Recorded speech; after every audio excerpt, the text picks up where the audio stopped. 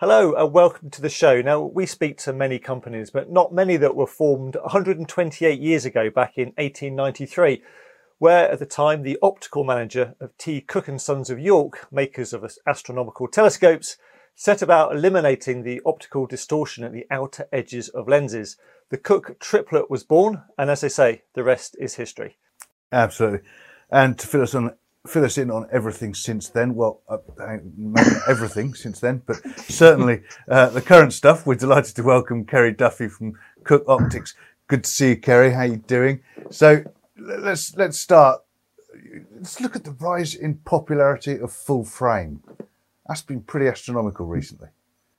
Yeah, it was weird, the start of full frame. We obviously came out with the S7Is very early on at the start of full frame of the major motion picture lens manufacturers, shall we say. We were out blocks first with the full frames. There were full frames available in rental houses, you know, they're bespoke. Those companies have designed stuff, but so that everybody could get their hands on something. Spherically speaking, we came out with the S7Is early doors, and it was interesting at the start because if you go into a rental house, you know, you can go between multiple manufacturers and say, oh, can I test these lenses? Can I test those lenses? I want this, I want that, I want, you know, maybe I want macros this end, zooms that match, all of that. Yeah. And when full frame came out, you went into a rental house and said, oh, great, I want to shoot full frame. What do you got? And they go, A, B, maybe A, B, C. And I think that caught a lot of cinematographers on the hop because they thought, oh, it's all available. The roadmap's open. We can go full head. And yeah, there's a lot of full frame lenses out there you can use, and there's lots of mounts that take full frame with mirrorless that have opened that up. But that doesn't mean the production-based full-frame roadmap was fully laid out. And it caught a lot of people by surprise. And now it's sort of catching up and growing up as different lenses from different manufacturers are released. There's a lot of vintage that have been rehoused that have come onto the market as well to aid the variety of looks. And we were not renowned and never have necessarily been renowned to stock things on the shelf. As I say, our lens storeroom is like IKEA. It's all flat packed.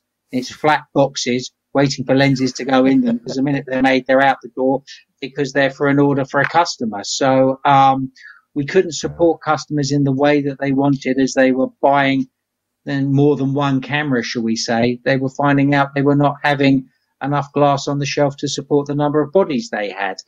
But the trend, as I always said, it hasn't stopped.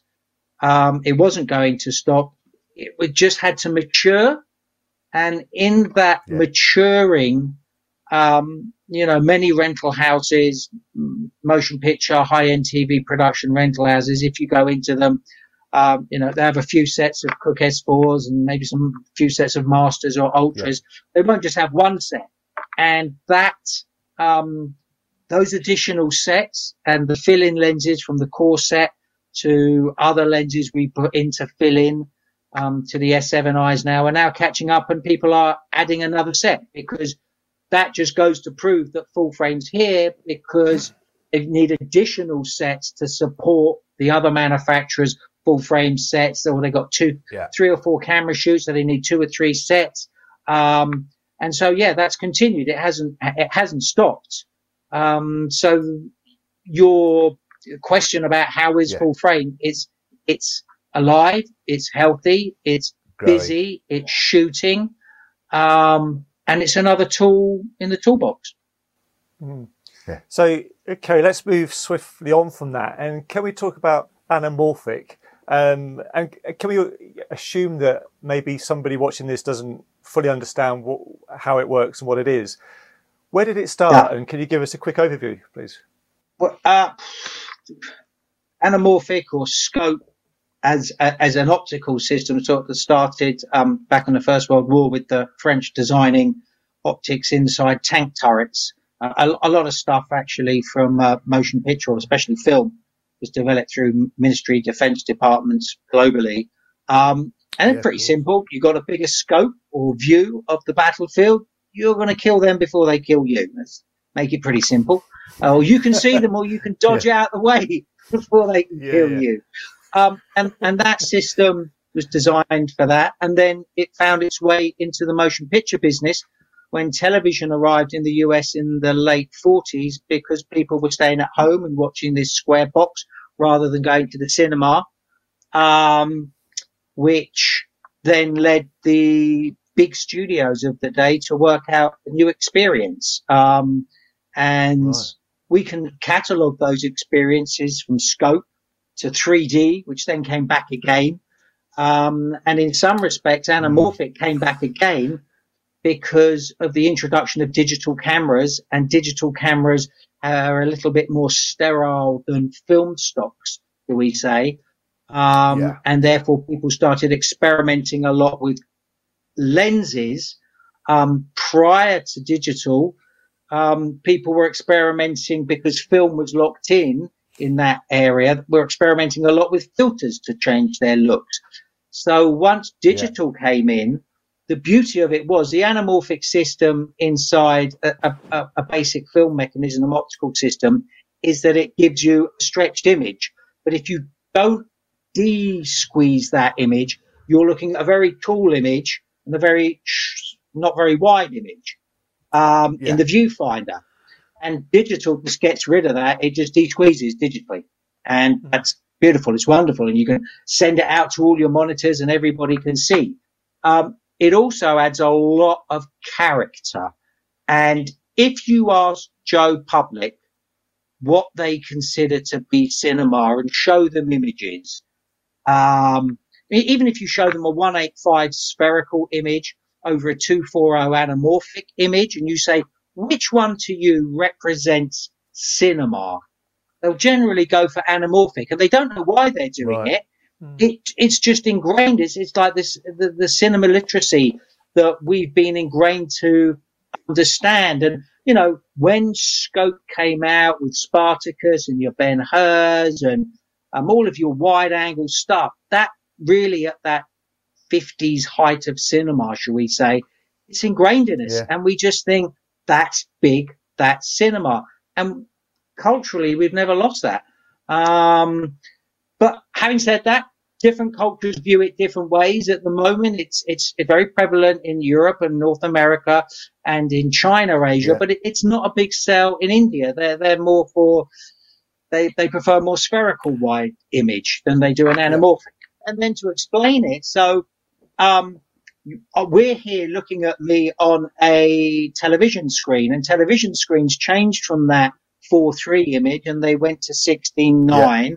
And we all went through the change in that with equipment.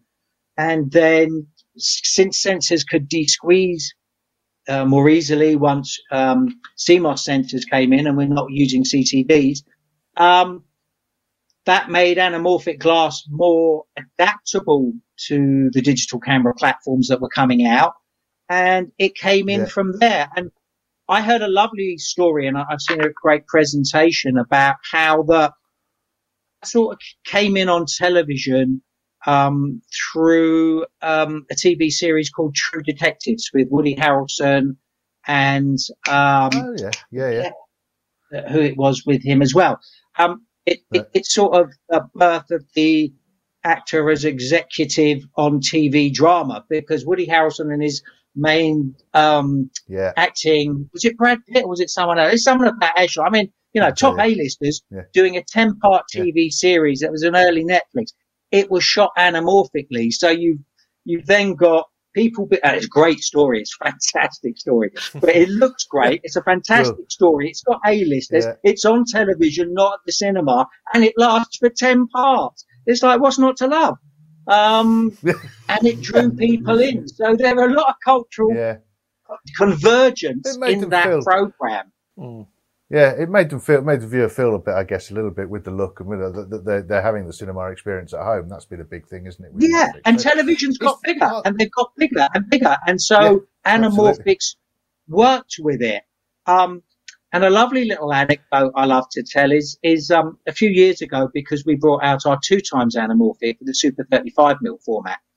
I loaned a rental house the new 65mm macro, because the other issue with anamorphics is historically they've not focused well very close. So we brought a macro to fit the range, and it was for a BT commercial, I believe. And when I phoned him up afterwards and I said, "Oh, how did it go? Did they use the macro and did it work for?" He said, "Yeah, good." And we were just chatting. He said, "One of the funny things is that originally the client or the agency they wanted maybe to squeeze the anamorphic to 16:9 and not have it wider. And in the end, they went wider." I said, "Oh, why is that?" And he said, "Oh, they can get the terms and conditions more in the bottom of the frame." so it's great. But that all comes from Sky News and CNN News of rolling news titles, and Bloomberg with the numbers for the digits for the stock exchange. So people had just sort of understood that, oh, we're not throwing away screen estate because it's black and I'm buying a big telly and I'm losing it. It's got space for information. And now people are just taking it as the norm. It is the norm. Yeah, no, I get that. And so with these, it sounds to me like there are certain techniques that people could learn shooting anamorphic. Are there places? Are there good places to learn this? Not necessarily. You've got the problem with that. Not the problem, or not the issue. What you're quite right, Matt. What you've got to learn is that anamorphics focus differently, because you have two focal planes. You have a horizontal focal plane, and you have a horizontal, and you have a vertical. So when you say that the lens is 50mm, the height of the image will be that comparable of a 50mm spherical lens. But the width is determined by the D squeeze. So a 2x will have a field of view of a 25mm, and a 1.8, which we designed specifically for full frame. So a 50mm full frame height with a 1.8 D squeeze would give you the field of view of a 24mm with inside the 2:4:0 aspect ratio. Right. And that catches people out. And generally with anamorphic lenses, you get curvature. It's all part of the character. Now, some people like it, some people don't. Some people will shoot a spherical and crop at 2:4:0, and they're happy with that. Sometimes in major motion pictures, they need to use sphericals because of bowing or pin cushioning and curvature in an image. They need to use a more rectilinear spherical lens to capture certain shots for VFX, but then they crop it and they drop it back into the film. So, people do, if they've got the money, have the budget, that they'll drop things in and out to deal with those issues. But some people just love the character. They're junkies for it. Yeah. That's life. Get it. That leads nicely on to what you call the Cooke look. I mean, can you put your finger on exactly what that look is? The Cooke look is partly philosophical, or that the philosophy of the Cooke look is designed into the lenses. And our lens design philosophy is primarily the on axis, as I'm looking at you through the middle. If I can try and get that in the middle of the screen and move around through the middle of the image. That's your sharpest point. That's where I'm looking. I'm a human. I got two eyes. I look forward. I'm not a gecko or a horse looking out the side here. I'm looking down there and I'm looking at a face, because we look at faces a lot of the time. And we concentrate. Now I have a view out here. I can see my hands. Bring this one on the other hand into view. Where am I going? Left to right, back, whatever. If I on that peripheral view, I can see it, but it's not sharp. And that's organic. And that's natural to me. Now, if you take a lens manufacturer that sort of prides itself in its photographic lines of lenses, so that when you look at a still image that isn't moving, up here is sharp and down there is sharp. Hold on, there and there. Sorry. We'll find you. Yeah. Their lenses are designed so across that diagonal, it's sharp. It can be fantastic for a photograph to stand and look at something still. I don't think it's great for moving images, because moving images also have a dimensionality in them, which is part of the on-axis sharpness and fall off, so that dimensionally things fall away from me. Now, if I'm at f16, it's hard to put that dimensionality in. If I'm a working Super 35 T-stop at T28 to 445, so that I can get enough depth in to capture the image, so I'm not just stuck on the end of my nose trying to hold focus and giving the focus pull of grief, you'll have dimensionality, and that's organic. And that means your eyes don't hurt when you're watching something. And it feels natural. At the end of the day, bad lighting is bad lighting, but if it's well lit, it's only going to help. And so that philosophy with well lit images produces very pleasing looks, and people like that, especially when we make motion picture lenses, and motion picture lenses are primarily used on storytelling productions. Yeah. We're not ENG news. So therefore, you're telling a story, you're trying to convey a feeling, and they work in that way. But everybody sees the world differently, and they're entitled to see it their way and use what they like. But that's how our philosophy comes out in our imagery. Really interesting, yeah. And so now so that's arguably the Cooke look. There's also been, and I don't know whether this was all down to the reintroduction of, because I think you reintroduced the Panchro, I don't Classics, know, a couple of years ago maybe, as in the new one, the vintage feel. I mean, people were rehousing. Well, that's the original. That comes from the original Cooke look.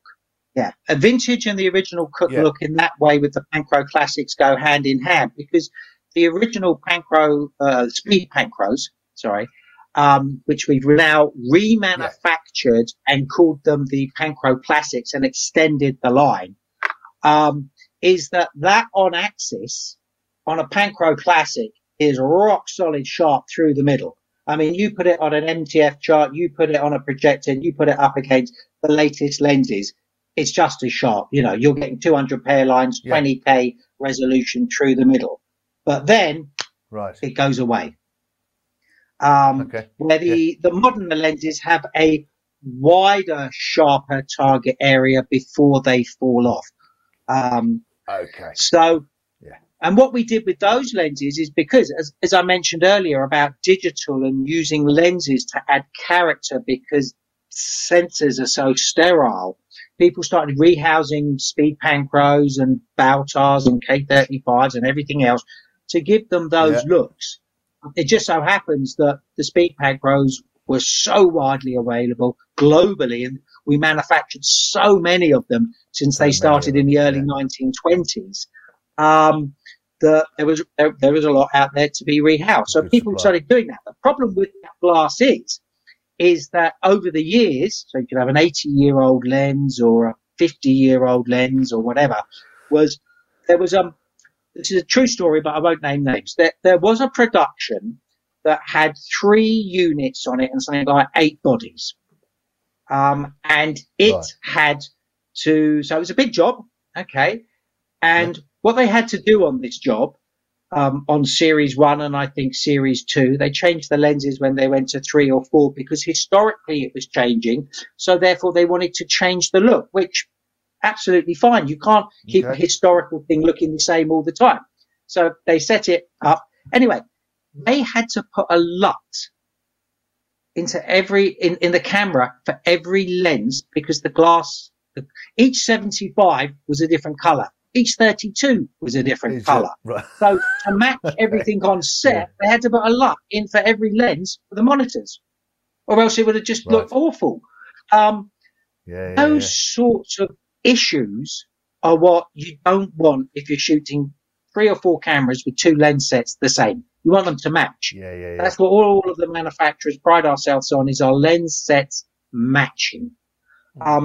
So we re-brought out the Panchro Classics. They're designed with the same refractive index. They're designed with the same lens, optical inside the housing. We've just used new glass with those same parameters and put them in modern mechanics and added eye data to them. And so they're built from scratch and look old. And we've got testimony back from DPs that say that. I mean, we say it, or try to say it in our marketing, but when DPs come back and tell us, no, that's what I achieved, it's like, great, that's what we wanted it to do. And vintage is in because there's lots of glass to choose from, I presume. But the one thing I find with sort of vintage and detuning is people go, oh, I love it, I want to do this and I want to do that. And then they go, oh, but I can't do it on the zoom, and oh, I can't do it on this, and oh, I've only got one lens.